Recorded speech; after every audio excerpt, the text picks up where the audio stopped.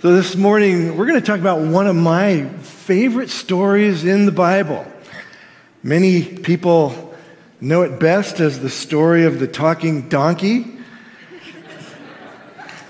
But this donkey's owner was not Shrek. He was actually an internationally famous prophet named Balaam. Balaam, who really, as we're going to see, was the real talking donkey. But of course, skeptics have ridiculed the Bible for so long for stories such as this because they automatically dismiss everything that is supernatural. But a talking donkey or a talking snake like in Genesis is no more difficult to God than making a mute man speak, as Jesus caused to happen in the Gospels. The Bible is filled from cover to cover with supernatural accounts that are intended to be taken literally. That's often how God gets people's attention, right? Many people mistakenly think that God spoke through this donkey, but in reality, God just gave the donkey the ability to articulate its own thoughts and mind. There's just a subtle difference there, but it's important. All the things that God wanted to communicate through Balaam, he spoke to Balaam directly. The talking donkey was really just a foreshadow of how God can use anyone, including a pagan prophet, as his instrument. Balaam is a fairly prominent character in the Bible. He's actually mentioned more times than Noah. 60 times, I think, verses 52. And as we're going to see, this story contains some fairly relevant things for us today. Because like ancient Israel, we have enemies seeking to destroy us. And in this story, we're going to read some of the most striking and thrilling words of grace that you will ever read anywhere in the Bible. And it also contains one of the Old Testament's clearest predictions regarding the Messiah. So, let's pray. Let's ask God to prepare our hearts to receive from Him this picture of who God is, how He views us, and how He fights for us in this fallen world. Well, Father, we're thankful for this very familiar story. We ask that you would teach us through it. We pray that you would open our eyes to spiritual realities around us that we don't see with our natural eyes. We pray that you'd wake us up to the tactics of our enemy, the seriousness of sin, and the staggering wonders of your grace. May it result in greater sobriety, greater holiness, and greater love for you. We ask you for that, Lord, in Jesus' name. Amen. Okay, so let's cue this up with just a little background information going into this. The people of Israel have been wandering, as you know, through the wilderness for 40 long years. Aaron has died. Moses is about to die after he transfers leadership to Joshua. In fact, every person who left Egypt 20 years and up is dead or has died except for just two men, Joshua and Caleb, because of their faith and obedience. And I think it's important for us to pause and consider that according to the Bible, this miserable 40-year journey was only supposed to take 11 days. Just 11 days. And the only thing that made it that long and that necessary was their rebellious, untrusting, and ungrateful hearts. Psalm 68:6 says that only the rebellious dwell in a parched land. And one lesson here for us is that our faith-inspired obedience, it really matters. It really matters. We're in a real war with real enemies in which there are real casualties. We all know Christians who have wandered or strayed or plateaued or just given up. They may still go to heaven, but their earthly life is like a parched and dry wilderness. If you've never read John Bunyan's classic, book, The Pilgrim's Progress, I really encourage you to read it through at least once. Get a copy. It'll help you appreciate all the deadly snares and pitfalls that are out there. Okay, Numbers 26:51 says that there were over 600,000 men ready to enter the promised land. So the total population by this time was at least 2.5 million people. 2.5 million. They traveled toward the Jordan River from the east along some of the Jordan's tributaries. And when they came to the land of the Amorites, they actually asked permission to peacefully pass through on their way east. But the Amorites didn't believe them. They came out to fight them. And so God helped them utterly defeat them. I think they were able to capture 60 fortified cities, 60 of them. And in Numbers 22, where our story really begins, Balak, who's the king of Moab, he is terrified because he believes Moab is next in line to be destroyed. He knows that he's no match for Israel, so he sends messengers to Balaam to pay him to pronounce a curse upon Israel in order to thwart their military progress and success. But the God of Israel, he tells Balaam to not go with them and to not curse them. So Balak sends even more people, a more distinguished envoy, to offer Balaam even more money, silver and gold. And Balaam inquires of the Lord a second time. But this time, God tells Balaam to go with him. And so he does. Unfortunately, Balak, he didn't know that God had already prohibited Israel from ever attacking Moab. You see, God had given the land of the Moabites to them as a gift, clear back in Abraham's time. Now, it's important for us to understand that Balaam was not a believer in the God of Israel.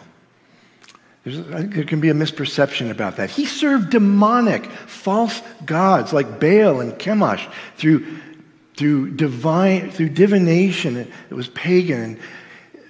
Well, what did that look like? Well, he would take sacrificial animals and actually examine their entrails and their livers in order to discern things and other natural phenomenon. And Balaam is universally condemned in Scripture for his moral, ethical, and religious faults, one of which was greed, which we see in Jude 1:11 in the New Testament, which says, "Woe to the false prophets, for they walked in the way of Cain and abandoned themselves for the sake of gain to Balaam's error and perished in Korah's rebellion." And there's a progression here. First, they walked on a path seeking wealth or gain. Second, they abandoned themselves to that desire. And third, they perished in that error. And sadly, there are many preachers and churches today that are on that same path. Another passage in the New Testament that references this, 2 Peter 2:14-16, says, "These false prophets have hearts trained in greed, accursed children. Forsaking the right way, they have gone astray. They have followed the way of Balaam, the son of Beor, who loved gain from wrongdoing, but was rebuked for his own transgression. A speechless donkey spoke with a human voice and restrained the prophet's madness." Wow, which brings us to the talking donkey, right?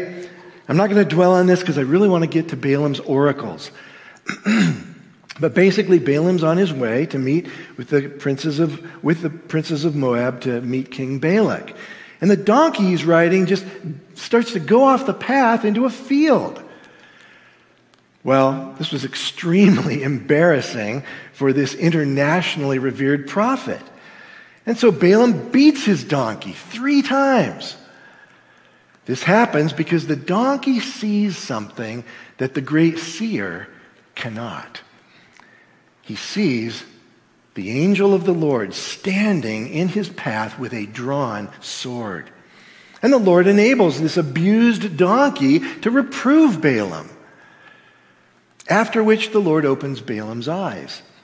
Now the angel of the Lord, which is often seen in the Old Testament, is none other than the pre-incarnate Christ. And Balaam replies by saying, I have sinned. But as we're going to see, he's probably not really sincere. God allows Balaam to proceed, but he warns him to only speak the words that God gives him, nothing more. Well, King Balak is so eager and desperate for Balaam to start cursing Israel that he travels to meet Balaam at the very far edge of his own border. And he takes Balaam up to the high place of his false god, Baal. Numbers 22:41 says, And in the morning, Balak took Balaam and brought him to Bamoth Baal, and from there he saw a fraction of the people. Here's an actual picture of Bamoth Baal. Balak instructs Balak to build 7 altars and to sacrifice a bull and a ram on each of them. Now, these were probably not intended as actual sacrifices to the God of Israel. Again, Balaam was an expert in examining animal livers for divination purposes. So this was probably just standard procedure for pagan sorcery. But even so, God met with Balaam. And he even puts a message in Balaam's mouth. Here's the first of 7 oracles or messages that God spoke through Balaam to King Balak. Numbers 23:7-10. From Aram, Balak has brought me, the king of Moab from the eastern mountains. Come, curse Jacob for me, and come, denounce Israel. How can I curse whom God has not cursed? How can I denounce whom the Lord has not denounced? For from the top of the crags I see him. From the hills I behold him. Behold, a people dwelling alone and not counting itself among the nations. Who can count the dust of Jacob or number the 4th part of Israel? Let me die the death of the upright, and let my end be like his.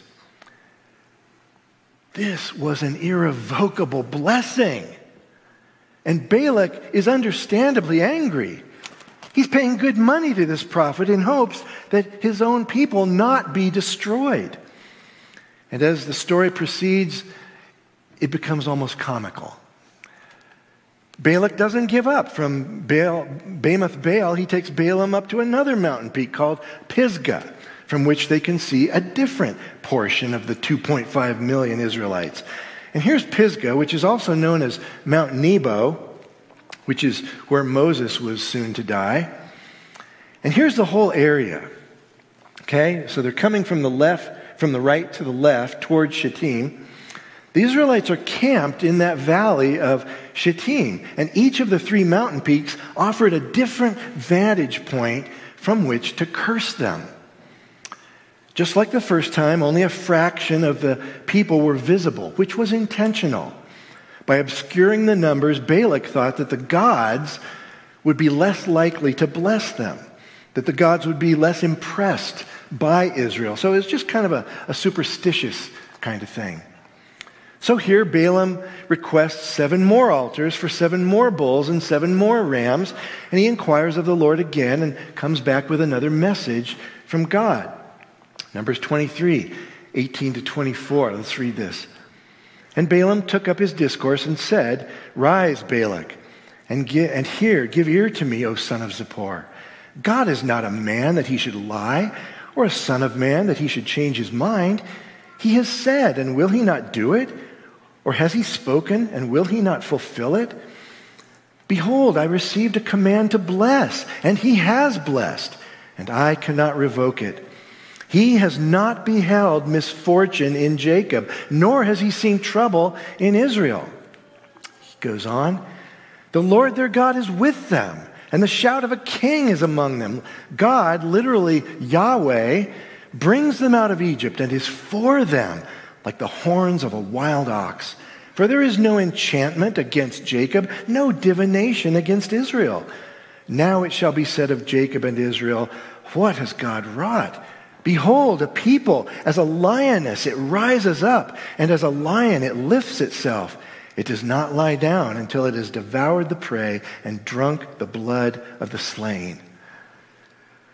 Whew. This was not what Balak wanted to hear.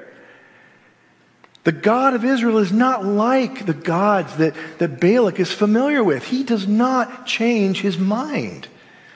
Balaam is probably actually even, looking down at the glory cloud coming up from the tabernacle itself when he remembers and he mentions that there's a king among them.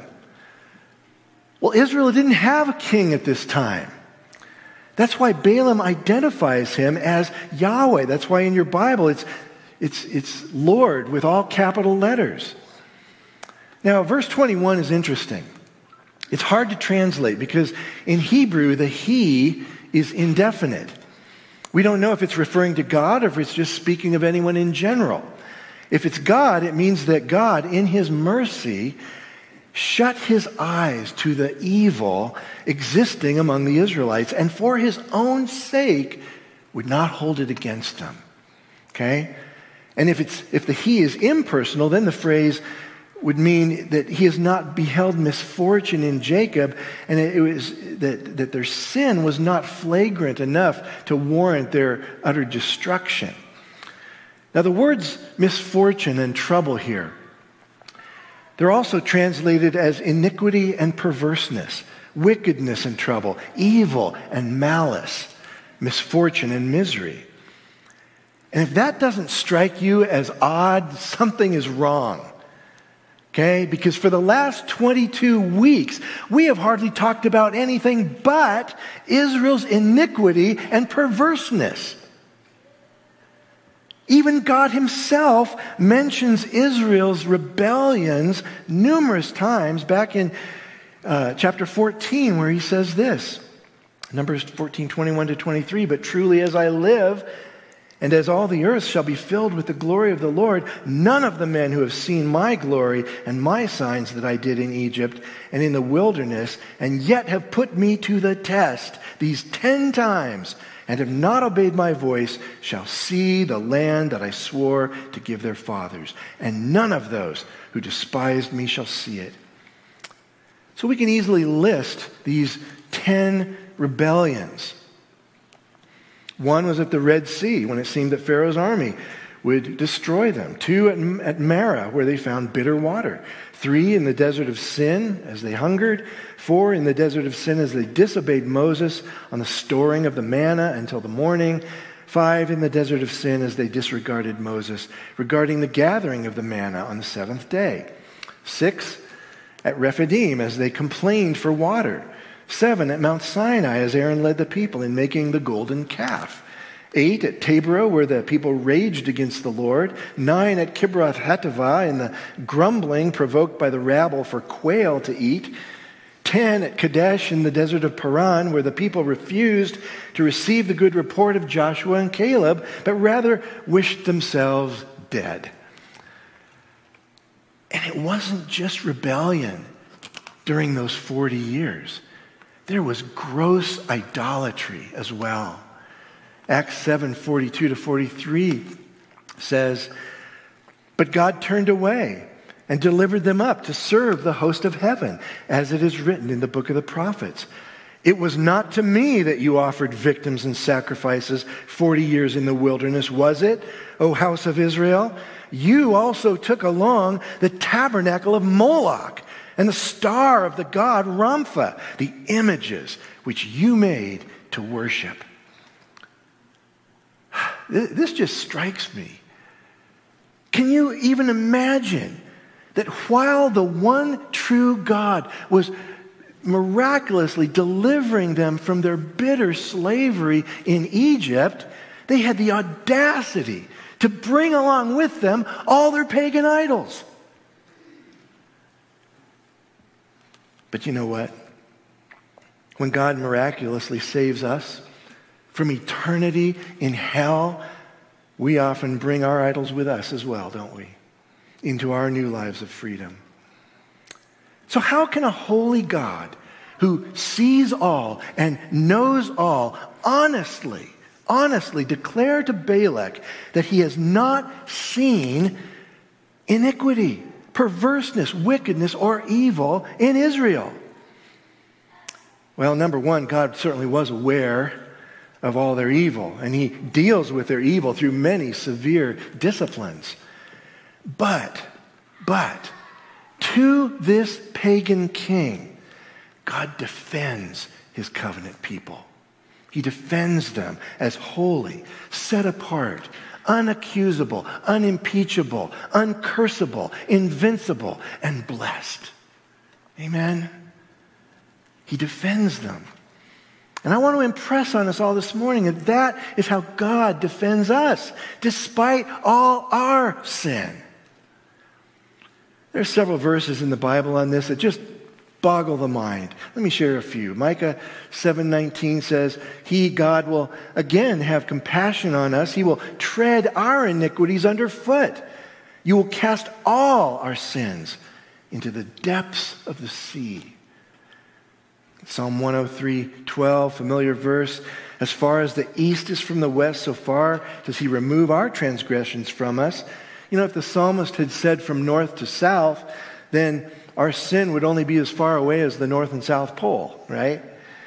But from east to west is an infinite distance. Isaiah 38:17 says, Behold, it was for my welfare that I had great bitterness. But in love, you have delivered my life from the pit of destruction. You have cast all my sins behind your back. That phrase, behind your back, it literally means between the shoulder blades. That's the one place that no matter how hard you try, you cannot see. I know you're all trying right now, right? Can't do it. Romans 4:15, for the law brings wrath. But where there is no law, there is no transgression. Does that mean that as Christians we're unable to sin? Well, no. But it does mean that no sin we ever commit need ever stick to us or condemn us. And it was because these sinful Israelites were in a covenant relationship with God that no prophet, seer, or soothsayer was able to curse them. It's like Proverbs 26:2. It says, like a sparrow in its flitting, like a swallow in its flying, a curse that is causeless does not alight. So it's not the moral state of Israel that's in view here. Obviously, 22 weeks of talking about their sin, right? It's not the moral state, but rather it's Israel's standing. It's their standing before God. Just as our current state might be sinful, but we stand in God's righteousness and favor. Well, Balak is so desperate that he takes Balaam to a third mountain from which to curse Israel, Beth Peor.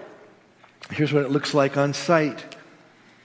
Here's a modern day picture of what the view would have been like looking down into the valley of Shittim where the Israelites were camped from Balaam's vantage point. And once again, Balaam has Balak build 7 more altars for 7 more bulls, 7 more rams, but this time Balaam does not use divination for omens as before.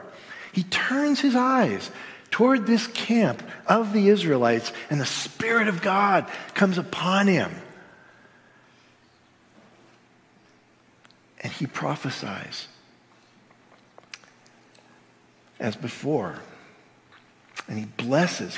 In Numbers 23, 3-9, he starts blessing Israel over and over and over and over. I'm not going to read it for sake of time, but Balak is furious, absolutely furious. And he commands Balaam to go home with no pay. But before Balaam goes, he prophesies regarding Moab and several of its surrounding areas and cities. And he includes this enigmatic prediction of the Messiah 14 centuries before Jesus was born. Numbers 24:17. I see him, but not now. I behold him, but not near. A star shall come out of Jacob, and a scepter shall rise out of Israel. It shall crush the forehead of Moab and break down all the sons of Sheth. is this future star and scepter coming out of the line of Jacob.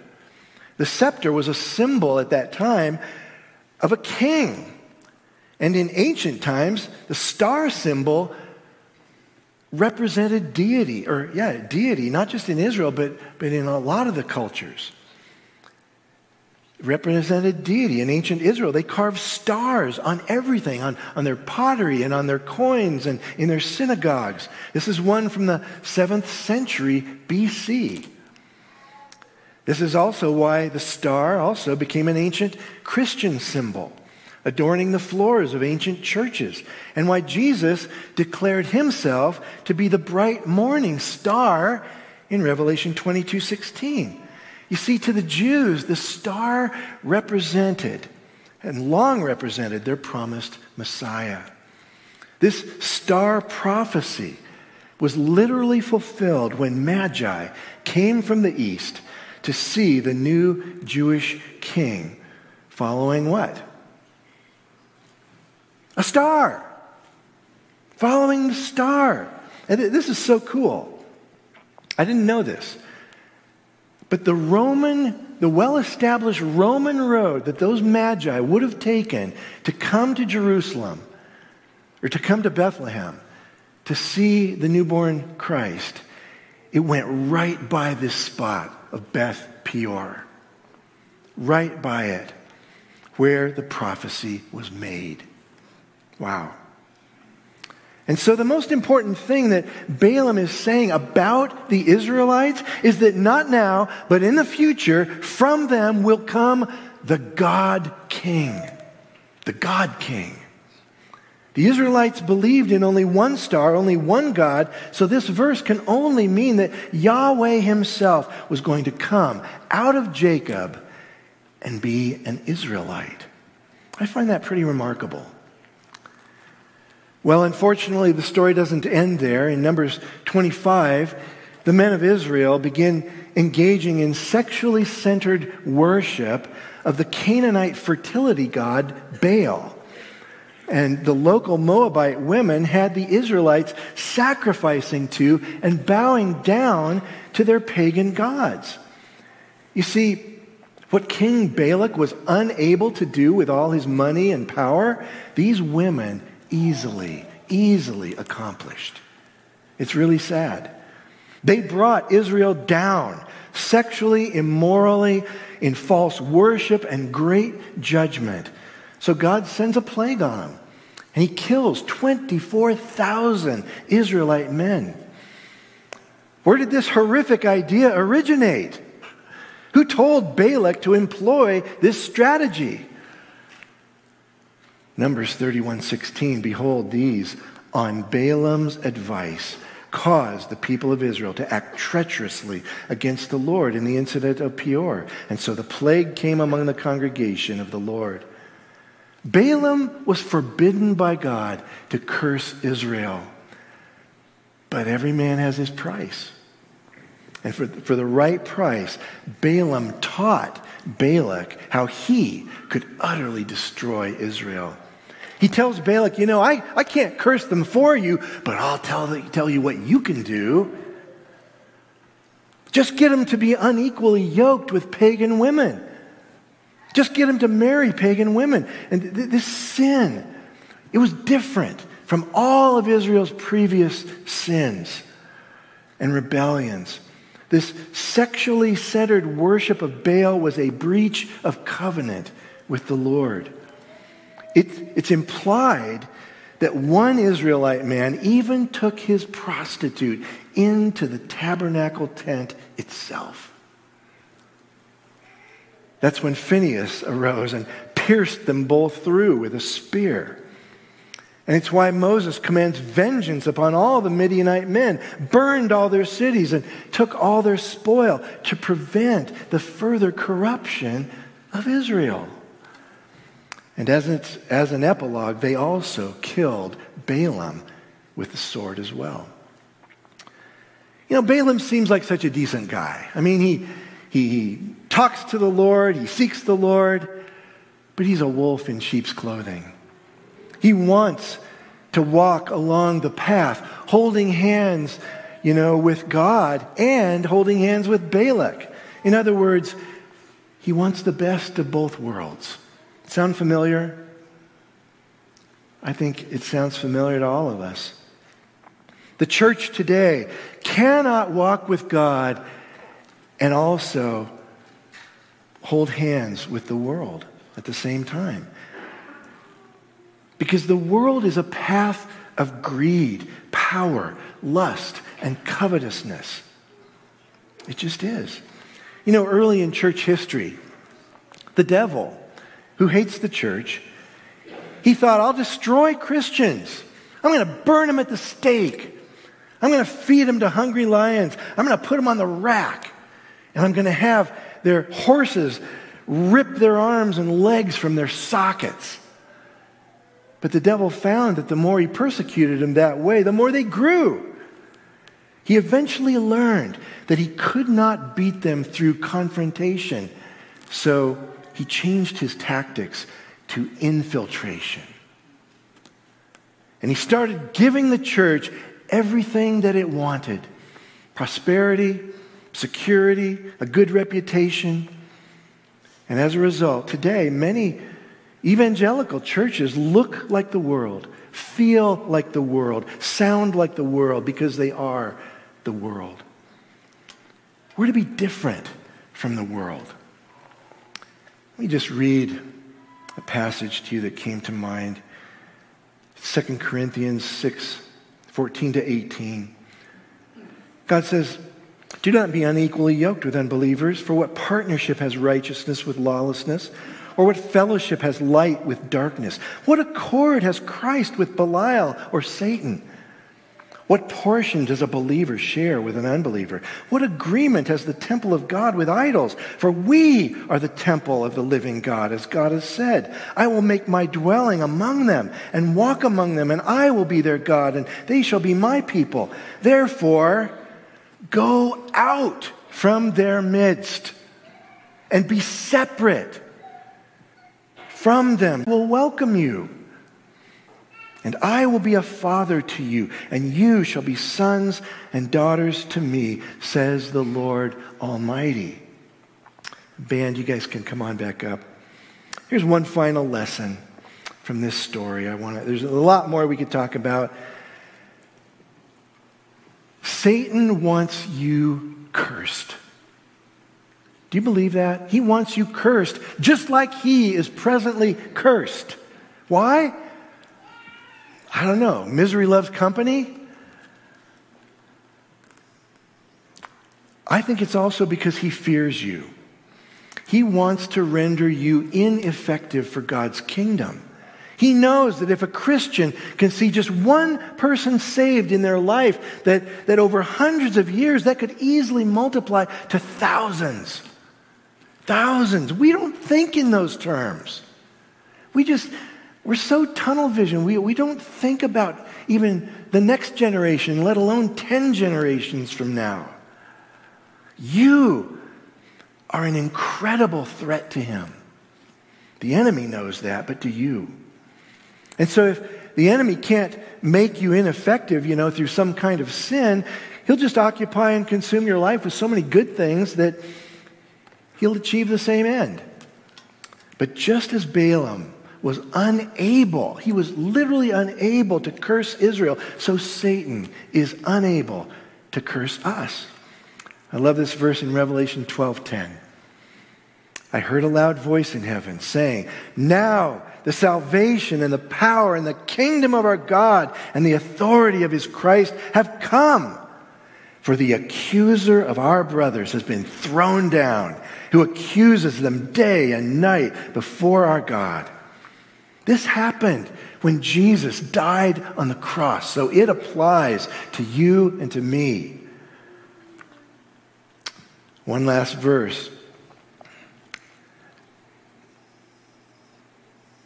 Let me just share one more thing. Because of the cross, it's because of the cross that God can take every single curse made against us for our harm and not just refrain from cursing us, but turn it into a blessing.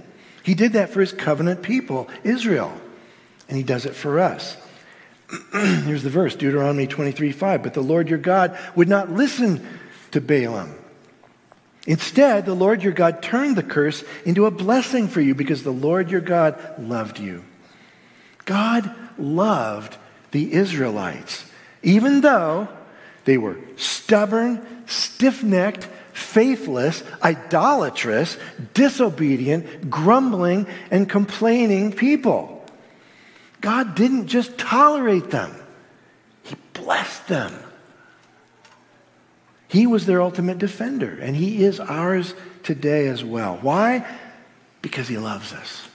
Because he loves us. Do you realize you're more blessed even than the Israelites? Ephesians 1:3 says, "Blessed be the God and Father of our Lord Jesus Christ, who has blessed us in Christ with every spiritual blessing in the heavenly places." Every blessing that can possibly be had in the universe for all time, you got it. You have it. It's yours now and forever.